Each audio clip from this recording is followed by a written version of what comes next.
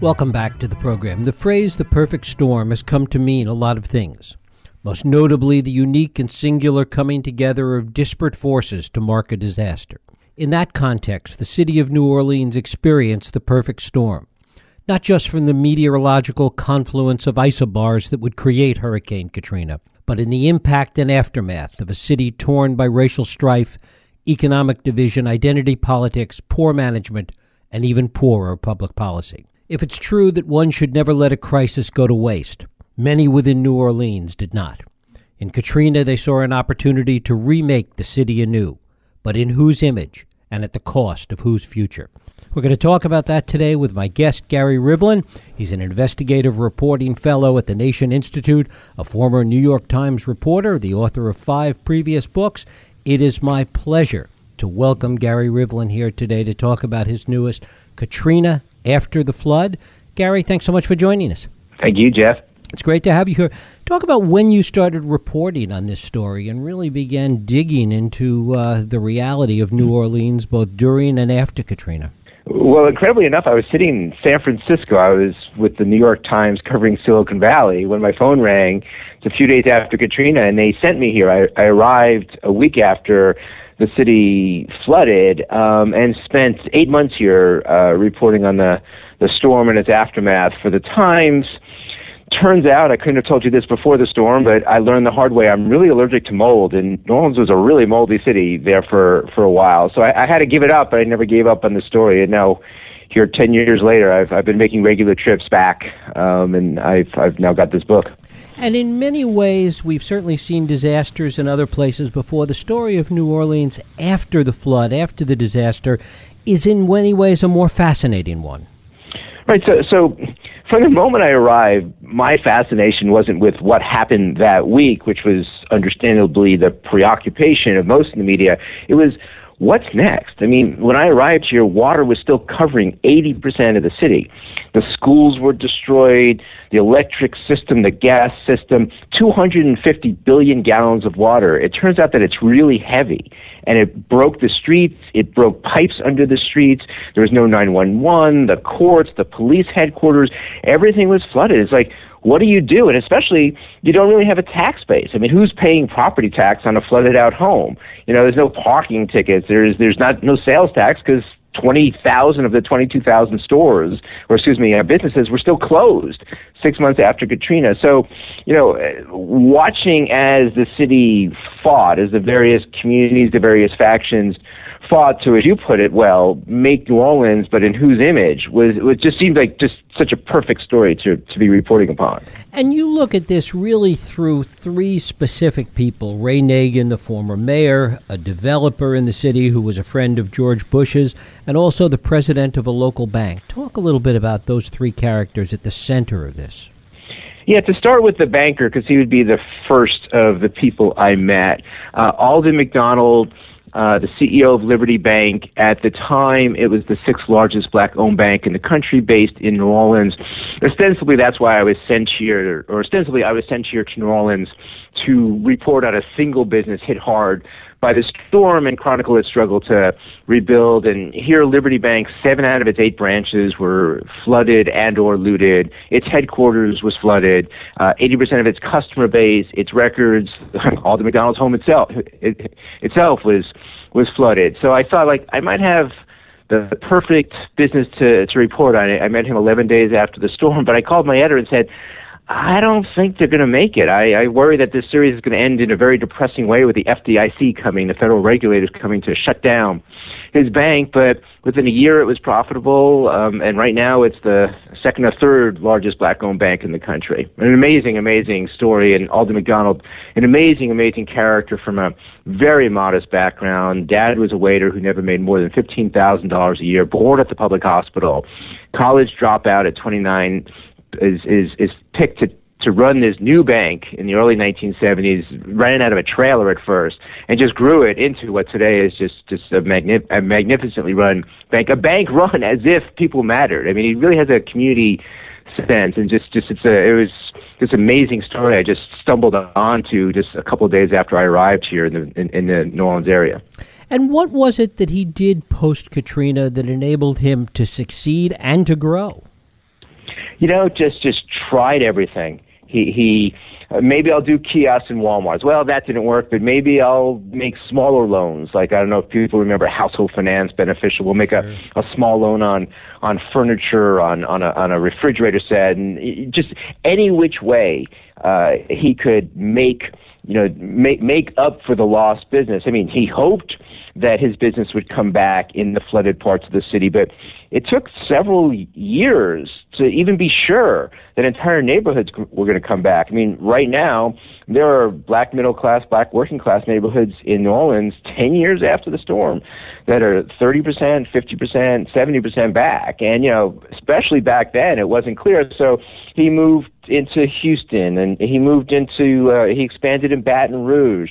Now he has banks in Kansas City, Chicago, Detroit. It's just, he was just very quick on his feet. And I just would watch as he tried things, and he would be very open about it, that he was just trying stuff and didn't know if it would work. And, it turns out no one quite appreciated this at the time, but, when 110,000 homes are flooded, when 80% of the city is flooded, there's all sorts of opportunities. It took a while to re-crank up, but there are all sorts of opportunities for a lender to figure out how to make money here. And how did he view what was going on as far as the black community in New Orleans? Because in many ways, they suffered the most. Right. There was this sense early on that this was this equal opportunity storm, that it hit black and white, rich and poor alike. And it's true that wealthy communities, white communities were hit. But if you were a black homeowner, you were more than 3 times more likely to be flooded than if you were a white homeowner. And there's a simple reason for that. The high ground was taken by the time blacks were given the opportunity to have home ownership. Until the 60s or 70s, discrimination meant that most of the city was off limits. And so the available land was the low-lying land. So they were disproportionately hit. And so you ask about Alden McDonald, it's not only was his customer base disproportionately hit, he watched as the recovery was going on, and just like it wasn't an equal opportunity disaster, it was not an equal opportunity recovery. I mean, he watched plans being made. He was actually at the table. He's a very significant figure here in New Orleans, and he's just watching plans being made. Like, no, you don't understand. If we do that, you're going to be thwarting many lower income people, moderate income people from coming back. If you do this plan, you're going to be giving an advantage to the white community over the black community. And, he voiced his opinion. He lost a lot of arguments, and he's very prosperous. His bank is very successful, but he's a very unhappy individual because New Orleans, 10 years after Katrina, city of 455,000 at the time of the storm, now has 100,000 less African Americans living in it than it did at the time of Katrina. And it's a smaller city overall. The whole size of the city has shrunk, both black and white. Right. So there's 20% less people living in New Orleans today than at the time of Katrina. One of the other things you point out is that while there were certainly racial strife and racial tensions, many of which still exist in New Orleans, that when you look at the speed of recovery, it was as much about class as it was about race. Well, so I focus in specifically in the book on 3 communities. There's New Orleans East, where Alden McDonald is from, and that's a black professional class community, black middle class. You've got Lakeview, which is a white prosperous community, white professional class community. And then you have the lower Ninth Ward, which is black lower income. And I was talking to people. I tell the story of each community through a representative figure or two.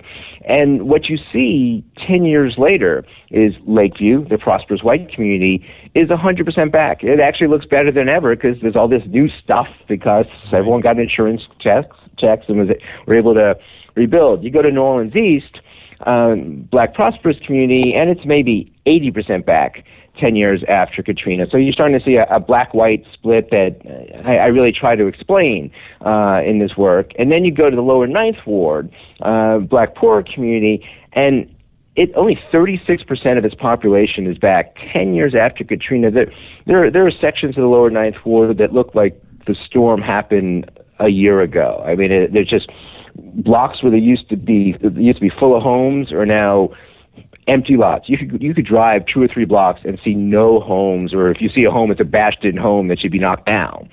And I just thought it was really interesting that you see it was race and you see it was class. How long after Katrina were there forces within the community that really saw this as an opportunity to remake New Orleans? Right away. There's a famous and infamous quote here in New Orleans. A well-regarded figure uptown, a third or fourth generation New Orleanian, told the Wall Street Journal that we are not coming back. The uptown Royals are not coming back unless this city changes demographically, 2/3 black city. If it changes demographically or politically, a black-run city. And that kind of set the tone. A congressman from Louisiana was overheard saying that God did what they couldn't when he cleared out public housing. And in fact, public housing never reopened. They call it the Big Four here, 4 public housing units. Some of them were hit with water, but many were not, but they never opened. They were just covered by fences and barbed wire. And even though there was an acute need for affordable housing after Katrina, they never reopened. And so there was a concerted effort by some in the white community, especially what the mayor at the time, Ray Nagin, called the shadow government, to thwart lower income people from coming back, which in New Orleans is largely a black population. Talk a little about Ray Nagin, because he's a central character in the story you tell in Katrina After the Flood, and also a mayor and a political leader who really let events more than overtake him. Yeah, it was New Orleans' great misfortune that they had a political neophyte at the time of Katrina. So Ray Nagin was a cable executive who was never involved in politics. In fact, it came out during the election that he often hadn't voted until he ran for office. He was backed by the white business community. In fact, the first time he was elected, he got 84% of the white vote, but a minority of the black vote. And so he was the white business community's mayor. But then Katrina happens, and that sense that, wow, people could really come up big after a disaster. Well, he shrunk. He was not up to the task. He actually, to the rest of the country, to the globe, might have looked like a leader. But meanwhile, he'd make up his mind on one thing and then change it and flip, and he'd flop. He could never really make a decision. And so things happened despite him, not because of him. He would say inappropriate things.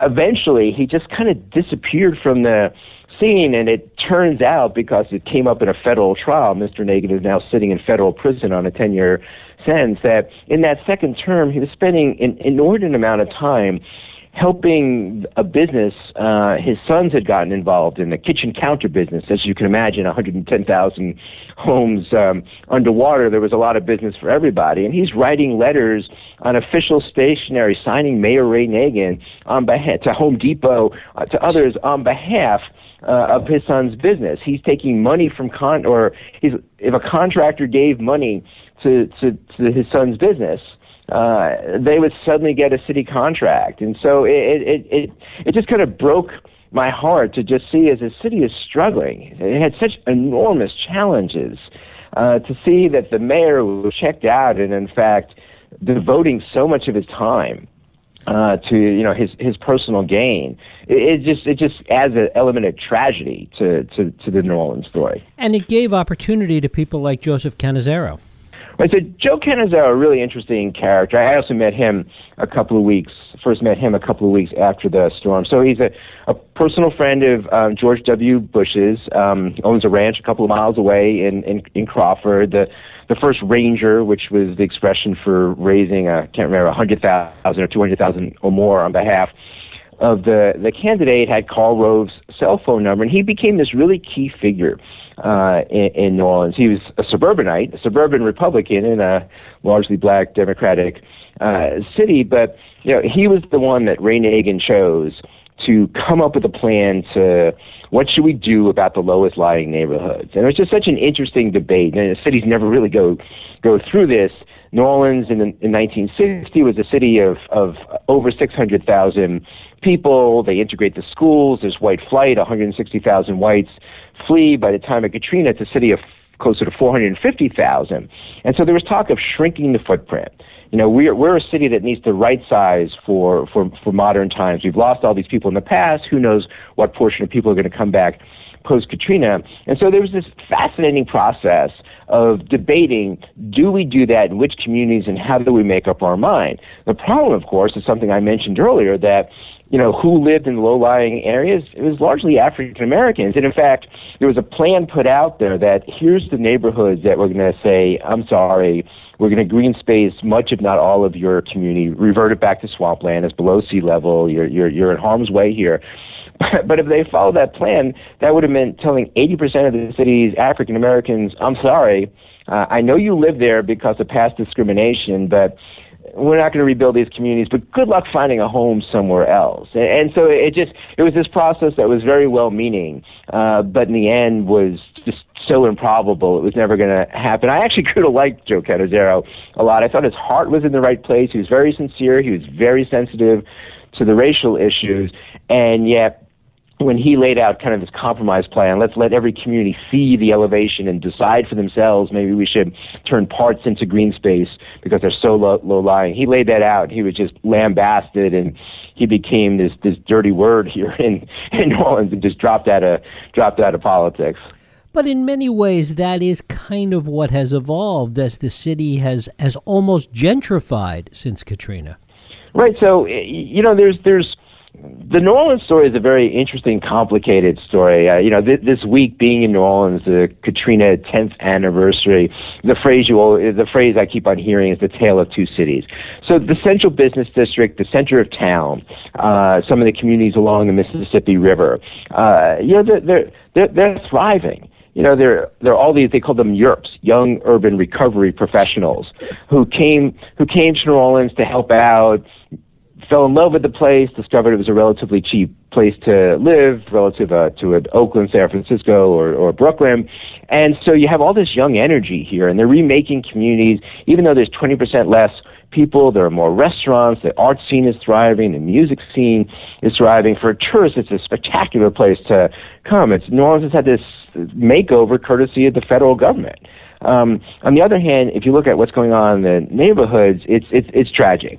I mentioned New Orleans East before, that it's roughly 80% back 10 years after the storm, but that's just one of many African American communities struggling. Look at the 7th Ward, black working class community where Alder McDonald grew up. It's maybe 50% revived, 60% revived. 10 years after Katrina, Pontchartrain Park, historic black middle-class community in the 1950s, the first subdevelopment in Louisiana that allowed black home ownership.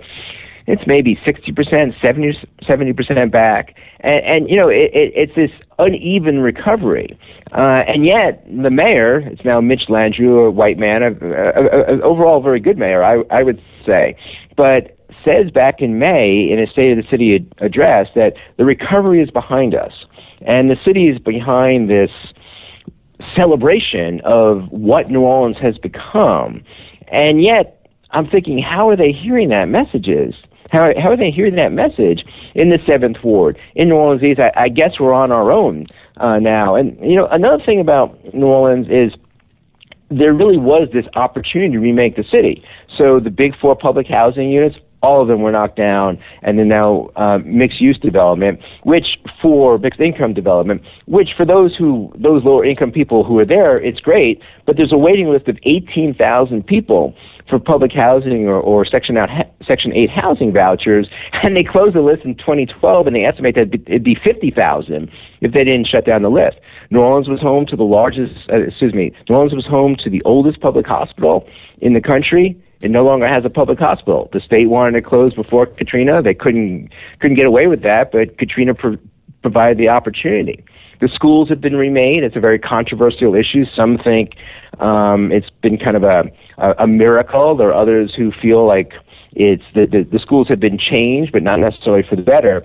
But the schools are now run by the state. They're not, or most of the public schools are run by the state, and they're no longer run locally. And so there's been this remaking of New Orleans, and it just ends up being a conflict point on all these fronts: public housing, public hospital, the schools, the various state of the communities, that the white communities are more or less 100% back and the black communities aren't. There's a lot of strife here. It's a very, very divided city, and there were racial problems before Katrina, but I think Katrina exacerbated them, and New Orleans is a very divided, racially polarized city right now. Because it is so racially polarized, and because it has shrunk so much in terms of the black community, are many of them leaving permanently? And will it create an environment where it creates, essentially, from a political perspective, a white majority electorate once again? Yeah, so it's a majority black city. Still, it's not as large a majority. But when you talk about people still coming back, I mean, not only is it 10 years, but the problem with gentrification is that while communities are being made over and there's an energy that's really positive in them, what is meant is prices have soared. There are some communities here where housing prices have doubled. So if perhaps your dream, you're from Bywater, historically black community along the Mississippi River. If your dream was to come back to Bywater, maybe when your kids graduate school or whatever was holding you back, well, you're priced out because that home that used to cost you $110,000 is now $250,000. You're not moving back to that community, and that's the real problem here. That New Orleans, through gentrification, because housing is more of a premium, the prices have come up. While meanwhile, those working in the service industry, remember this is largely a tourist town, so the kitchen help, the housekeepers in the hotels, they're being priced out of New Orleans. The city has a real problem on that front. That's actually not unlike San Francisco's problem. That it's such a desirable place now that it's turning into a place that's hard to have a thriving middle class, working class population. But because of the racial component to New Orleans, that is, as you talked about before, it's exacerbated in a way that's creating a lot of anger and a lot of hostility. How does this play out? How do you see this going over the next several years? Yeah, I don't know. I really don't feel optimistic about New Orleans right now, because I actually think that the center of town, the river communities, a few other communities are really going to be thriving and improving. And, in some ways, New Orleans is much healthier than it was prior to community. But you've got these ailing communities, out in the eastern half of the city, far from where the tourists would normally go. And I think New Orleans is now Detroit, is now parts of Chicago and West Baltimore, where there's this blight that there's no longer Katrina money coming in. There's very little FEMA money coming in. It's just now a community that, maybe for a different set of reasons than a Detroit or a West Baltimore, that's really struggling, really suffering. And, I don't see the federal government, having the will or the money to help. And here in Louisiana, it's the state is struggling financially. It's not like there's money coming from them. The city is struggling. It's been very expensive to try to remake the city, and I don't see the plan. I don't see how some of these communities that are still suffering post-Katrina are coming back anytime soon. Gary Rivlin, his book is Katrina After the Flood, just out from Simon & Schuster. Gary, I thank you so much for spending time with us today. Thank you so much, Jeff. Thank you. We'll take a break. I'll be right back.